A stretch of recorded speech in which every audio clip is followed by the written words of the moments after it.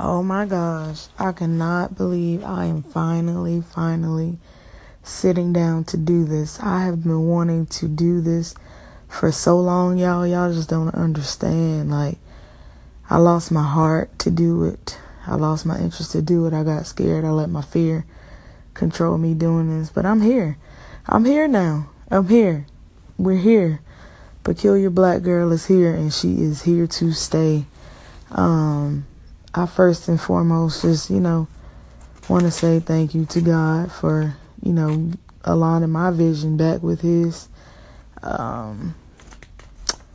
I hope that this station helps, people to be able to heal and be able to love and live. And it's also going to be a place for me to release. I decided to name it Peculiar Black Girl because I really have, as I've gotten older, like, I love that word peculiar. A lot of times it doesn't have a positive connotation behind it, but it's so powerful if you think about it.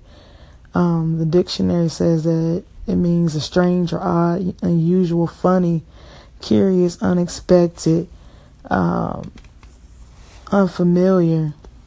And those all embody me in some way, shape, or form. Like, when people first meet me, they don't expect me to be, as cool as I am, because sometimes I walk around with the RMF face, and the RMF face is the resting mug face.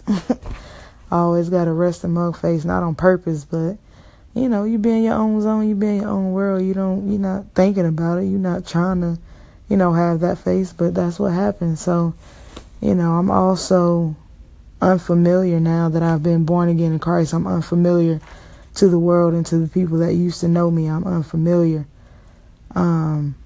Even the word like black and peculiar black girl is powerful. Like, the color black is powerful. And then, of course, where you get the girls, you can't do anything without us.